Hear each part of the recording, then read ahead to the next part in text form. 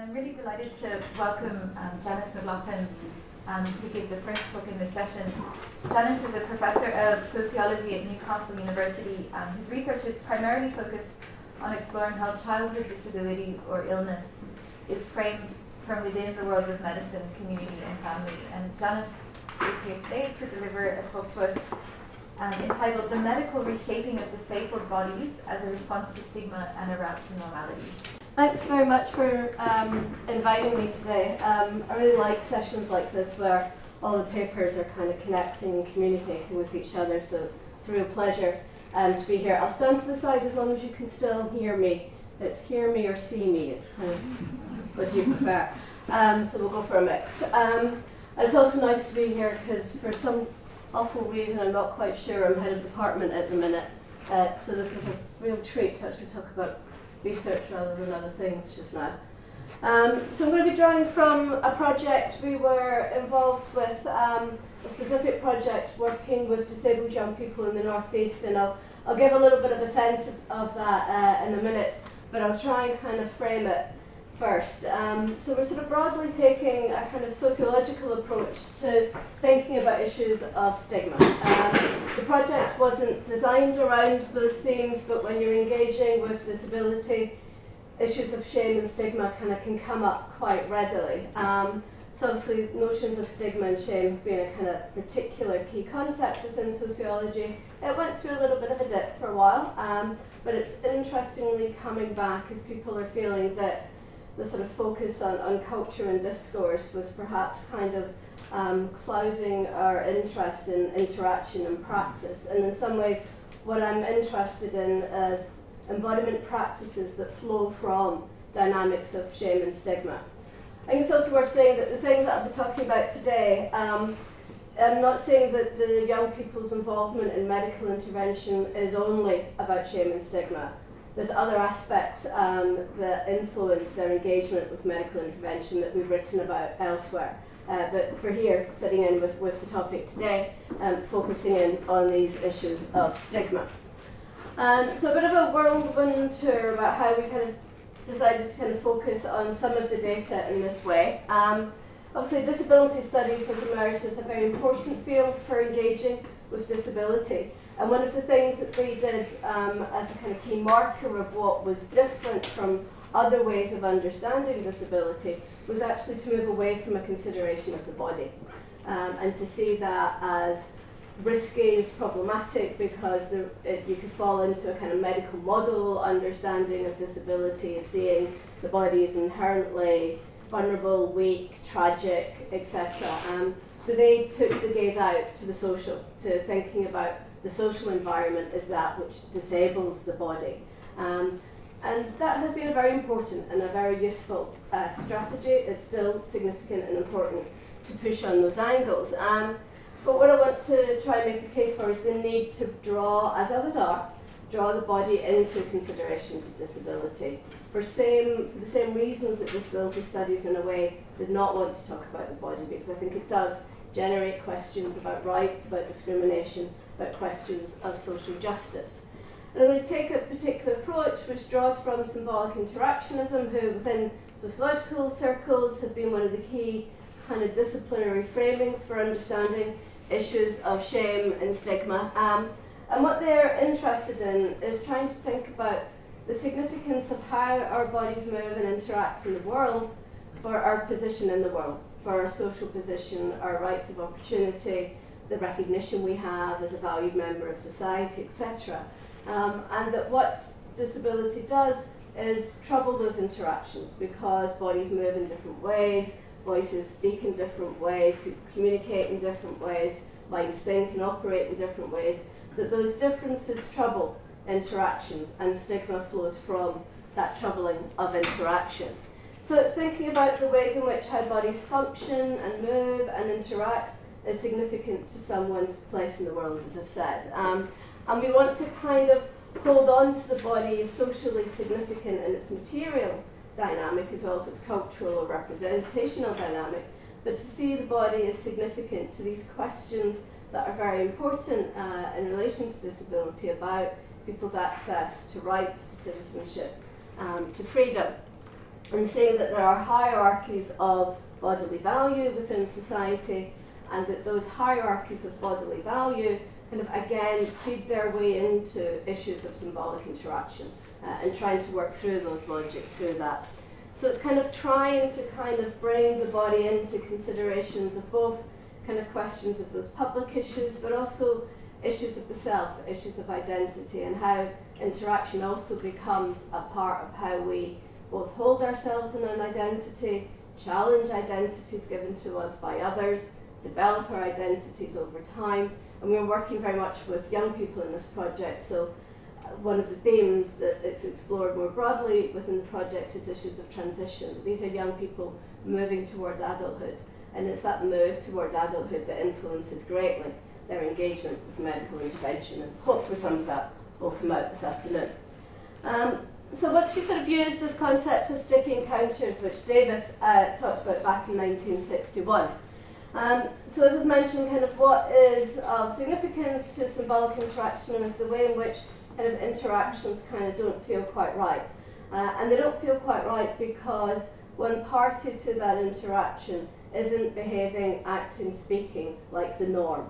And a lot of this will echo back to some things that were being talked about this morning, that there are certain norms of interaction we have in particular spaces, with particular types of people, with particular categories of people, and disability can be one of those things that makes those encounters more difficult. And in Davis's words, sticky, because the norm, the usual, the habit isn't quite there. And then someone has to adapt.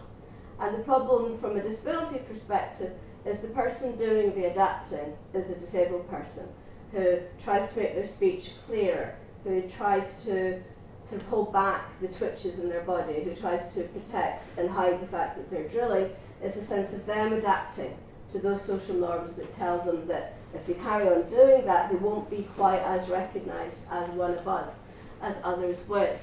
So it's a sense of kind of both those interactions, as well as being affecting the disabled person, they can also affect those around them. So sort of one of the kind of classic, again, concepts and sort of Goffman's stigma ideas is the notion of courtesy stigma, that if you are with someone who is seen as stigmatised, then you also obtain that stigma as well. And it's one of the big themes in sort of disability work around family and disabled children, is that stigmatising dynamic spreads out across the family. It is something we've actually critiqued in some of our other writing, but that's for another day perhaps, or later discussion. So disabled children themselves are sometimes seen as actors within these dynamics of recognition and fit, of passing, as some of the language goes. That they're doing this labour. One of my colleagues, Jackie Leach Scully, talks about sort of hidden labour that disabled people can work through, where they have to do lots of work to fit in with social norms, but that work must be hidden. It's that it appears effortless, that person isn't trying to maintain their speech, it's just that they have good speech.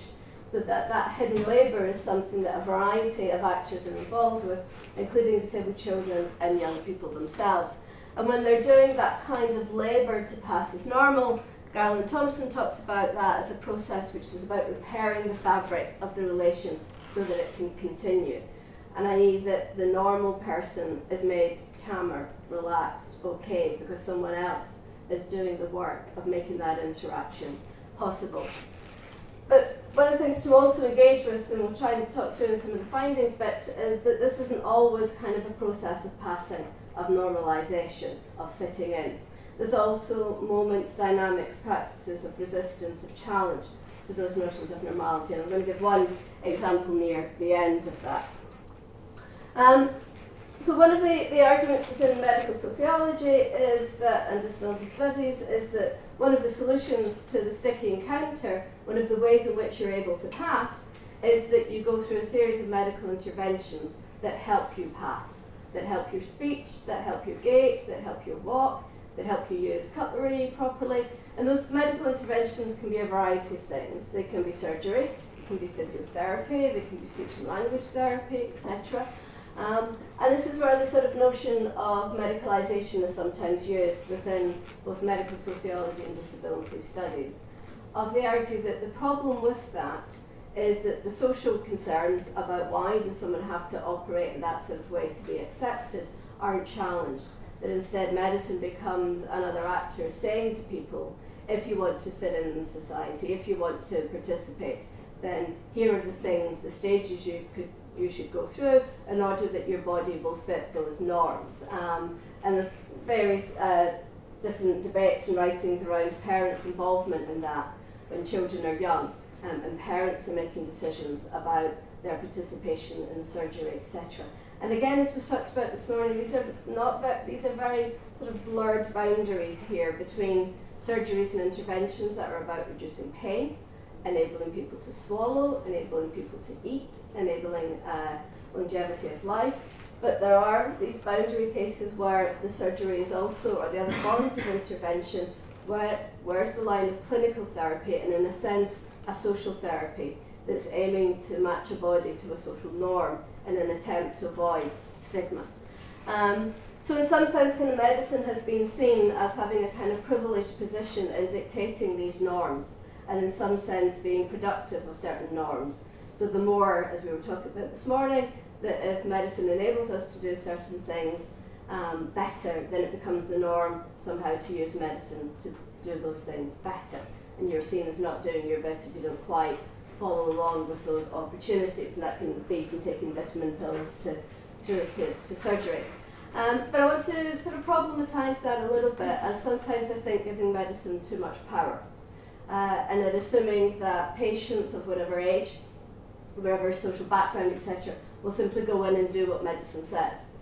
The medicine is, again, this kind of massive institution that tells us this one set of ways of understanding things, and we go along and we agree and we follow what it says. I think that's problematic for the version of medicine it produces, and problematic for the version of the patient and the people around them that it produces. So the way in which we sort of think about medicine in this project and others is being a multiple set of practices, multiple set of actors that is in the world, that is in the social world, so that when a patient or their family or someone comes into a clinic, that world comes with them. So that these are complex interactions, both at these everyday levels of how people engage with each other, and we spend a lot of time doing observations of clinical settings, but they're also part of a broader social world where these norms are coming from. These norms are not necessarily set. Medicine is playing a role in setting some of these norms, but those norms and those disciplinary effects are kind of emerging across a whole wide variety of social and cultural dynamics, including family itself as being part of that. So our interest is in the sort of interactions between patients, those close to them, different medical actors, different medical technologies, institutional spaces, etc., and how understandings and practices emerge within those spaces, within those interactions. So I want to try and kind of make that a little bit more concrete in terms of things that we've looked at by talking about this one particular project and exploring how a particular group of disabled young people that we worked with kind of engaged with medical intervention, not assuming they're either completely free agents making choices for themselves, or that they're simply passively going along doing what parents tell them or carers tell them or medical actors tell them. So a little bit about the study. Body transitions towards adulthood, and in a sense the larger landscape we're interested in is the sort of processes of ageing. Because we're all aging all of the time, but one of the dynamics that came through quite strongly in the project was that the disabled young people's concept of aging was quickened. They talked a lot about kind of issues about trying to manage their bodies now because of what would happen when they were 40 or they were 50. So it was a sense of their experiencing of the ageing dynamic was a faster one, a quicker one, a pacier one, and they had to think through issues because of that. Funded by the ESRC, it's not just me, it's a range of people who are involved in different aspects of the project, in particular Edmund, who was the research associate working with me on the project. So we worked with, in a good qualitative style, a small group of people, 17 disabled young people aged between 14 and 20, mix of young men and young women. They were from, the kind of way that we linked into this particular group is they're part of a broader longitudinal cohort study run across Europe called Sparkle. And in Sparkle they were first interviewed when they were between 8 and 12 years old.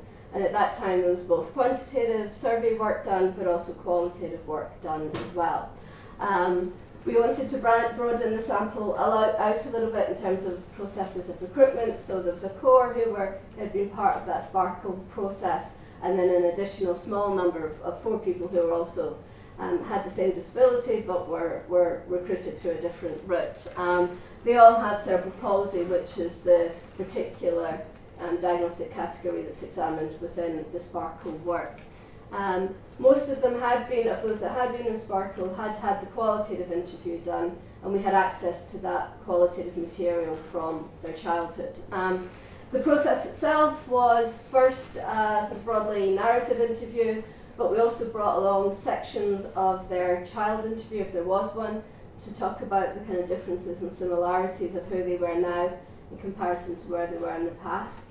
We also did some photography work with them, where we asked them to take photographs on particular themes, and we either gave them equipment if they wanted, or if they preferred to use existing equipment, which the vast majority did, then they used equipment they had, photographs they had, various different sources, and put them together as journals. And I'm going to use some of the photographs in the discussion that follows. We also had, near the end of the project, a small group came together and we did some kind of collective creative practice around making artifacts, but I'm not using that today, so I'll not talk about that, but if you want to hear more about that later, happy to. And then also, because we had the Sparkle interviews, there was the kind of comparative work with their childhood interviews. So I'm going to talk through some of the themes that came through. First was that medical interventions for these young people with cerebral palsy was a very, very normal part of their life. Was something, some talked about it as like, I can't remember the first surgery. So from the time they had been diagnosed with cerebral palsy, there had been a series of medical interventions throughout their childhood and going into adolescence, which we'll talk about in a moment. And they could be a variety of things that those different interventions involved. It was physiotherapy, it was doing things to muscles, doing things to nerve endings, doing things to bones, putting things in, taking things out. And Sarah captures that sort of dynamic of the sort of rolling process of surgical intervention quite well here. I had 4. The first one was putting plates in my knees, putting cowbone into my foot. The second was putting wire into my foot, taking the wire out. So taking the wire out it was. So I had wire put in my foot, taken out. Third one was having my tendons stretched from my hip to my foot. I've got this big scar in the back of my leg. That was quite sore, but I got it over and done with. And the fourth one was taking the plates out. So this kind of regular recurrence of these interventions. When she finished sort of giving that narration, we asked what were those medical interventions about? And she replied, to make me look normal. So there was a sense that they were aware that these interventions were happening for a variety of reasons. There was awareness that there was questions about pain and functionality, but there was also within them a sense of straightening legs, straightening arms, enabling things to ankles to sit properly so that the foot would touch the ground, and that these things would also, while sort of helping movement, would also enable a more natural form of walking, a more natural form of holding things. Now those things had begun in childhood but carried on into adolescence. Now Hannah here, in her journal and her photographs, had talked a great deal and represented a great deal how her memories of childhood were quite negative because they were memories of surgery, they were memories of being in hospital, there were memories of pain associated with surgery. And she had made a choice sometime before to stop being involved in these interventions, that she felt she'd had enough. She didn't want to do this anymore. It was too interrupting to her life, and she just wanted to carry on with things as they were. During the sort of lifetime of her project, she changed her mind and went back and had, after consultations with doctors, with her parents, with people that she trusted, she decided to go back in and have surgery again. And she had surgery on both her arm and her leg, and that's a photograph of her leg that she got taken after the surgery. And this was how she talked about why she made the decision to do it. It's not, sorry, it's not completely straight. They can't get it like yours. It was a really interesting dynamic of them comparing their body to the interviewer, who was primarily Edmund, who has all the appearances of an able-bodied young man. And they were often saying, you know, either implicitly or at times explicitly, you're normal, my body isn't like that. So not like yours. They can get it. It's too strong, but basically now it's like that. So she turned it a bit and made it more straighter, the surgeon. They can't get it to look normal. I won't get a normal foot, but to me it's more normal than it was, if you know what I mean. It doesn't look like your foot, but to me it's normal because it's like other people's. Does that make sense? She was talking about issues about pain. She was talking about issues about she was hoping this would keep her out of the wheelchair for longer. But this issue about looking more normal was something that she kept coming back to, and various others in the project kept coming back to. So these patterns of intervention were ongoing, and they were ongoing in a way where they were making decisions about it now that they were adolescents. And they were not only making decisions about it as adolescents, they were participating in it as adolescents. So it wasn't just about surgery, it was about daily physiotherapy. And it wasn't just about physiotherapy where the physiotherapist was standing there going, push your leg, do this, do that. It was doing physiotherapy in your house. It was doing physiotherapy on your own. So this quote from Andrew kind of captures that. And again, he very embodied the dynamic. He was showing what he does every day to his body to try and keep it moving, to keep it functioning. So Ed was asking him, what kind of exercises do you do? Stretching the ankle, going on the bottom stairs and dropping my heel, all of these sorts of things, using the house as a form of physio, using it as a gym in a sense. And one of the other people that I'll talk about in a moment, he had developed a technique for using the stairs in his house as a form of physiotherapy. So he had very strong upper body strength, but not much in his legs. So he used his arms to get up and down the stairs, but that was both enabling him to get up and down the stairs, but also was enabling him to maintain his upper body strength. So these dynamics of physiotherapy were very much sort of something that they were doing, that they were incorporating into their everyday practice, and that their practices around doing this were embedded in goals about seeking to be normal, seeking to be recognised, and also about going into adulthood and thinking about what bodies they needed as they were moving towards adulthood. And there was kind of particular versions of what normal adulthood were within those understandings of that. And they also talked a lot about their childhood experiences of bullying, of name calling, of being pushed, a whole range of pretty horrible things. And they were often counteracting that with the things that they were doing. In one sense, what they also did was take great pleasure in pride in what they were doing to their bodies. They were not passive. They were seeking to be active. They were seeking to be strong. They were the most active young people I've ever met. They were jogging, they were swimming, they were at the gym. There was this whole range of activities they were constantly involved in. Now, everything I've sort of talked about so far has been the sense of kind of these medical interventions, feeding someone, pushing someone towards the goals of normality, and goals of normality that were sort of placing disability into the background, minimising disability, seeing that as something that had to be overcome in order to be, one, normal, to accept it, and to escape those dynamics of stigma.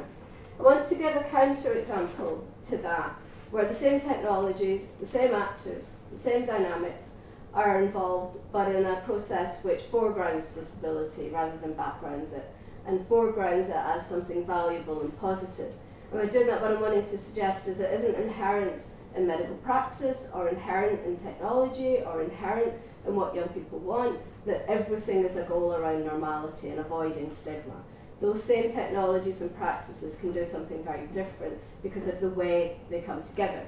And this is the example of Mark. Now, Mark is the person who works very hard on the stairs in his house, going up and down to build up his upper body strength. And his upper body strength was particularly important for him because he was involved in wheelchair rugby at quite a high level. Mark is not his real name, none of the names are the real names, I should have said. So Mark was very involved in wheelchair rugby, and he was being trained up as someone potentially with a future, pointing towards the Paralympics, and we were doing this work just after and during the 2012 Paralympics, and that created quite an interesting context to some of the things that we were doing.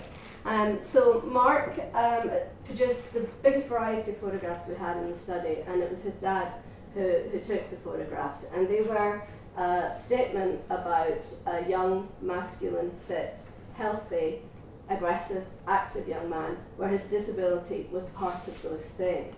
Some of the photographs, these two that he took, were where he'd been taken to a sports centre to do measurements on his lung capacity, to do measurements in various different aspects of his bodily abilities, and also to measure him up for a personalised wheelchair that would probably cost something over £1,000. So the same technology, the assistive technology of the wheelchair that most young people were spending a lot of their time seeking to avoid getting into, was in this context turned into a technology of value, and a technology that valued the disability in a way, because it was using the disability, it was fitting this one particular disabled body to make it into a sports vehicle, and to make it into a vehicle of an assertive and aggressive masculinities. So the same sort of technologies that might have been used in a hospital to measure his lung capacity, to do blood tests, to do a whole range of things, turned into this technology exploring what this disabled body could do, not for it to be overcome, but for it to be used, and to be used within the context of disability sport. It's not a completely resistant image or use of technologies, because there's still certain gendered norms, for example, embedded in this narrative.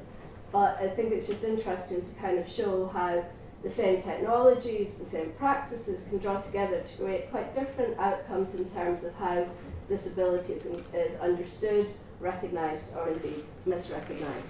So to sum up, so I think, yes, the avoidance of stigma is one of the reasons why young people go along with particular types of medical interventions, including ones that they themselves participate in. So that there is self-discipline, there is self-monitoring, there is normalisation going within there, those concepts that get associated with notions of medicalisation.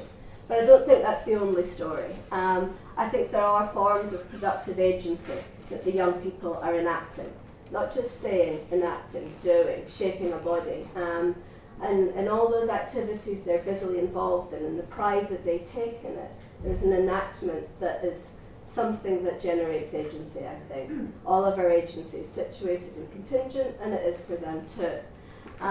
So they're not just going passively along with medicine, doing what it says that they should do, but thinking about which aspects they want to incorporate into their goals for the future.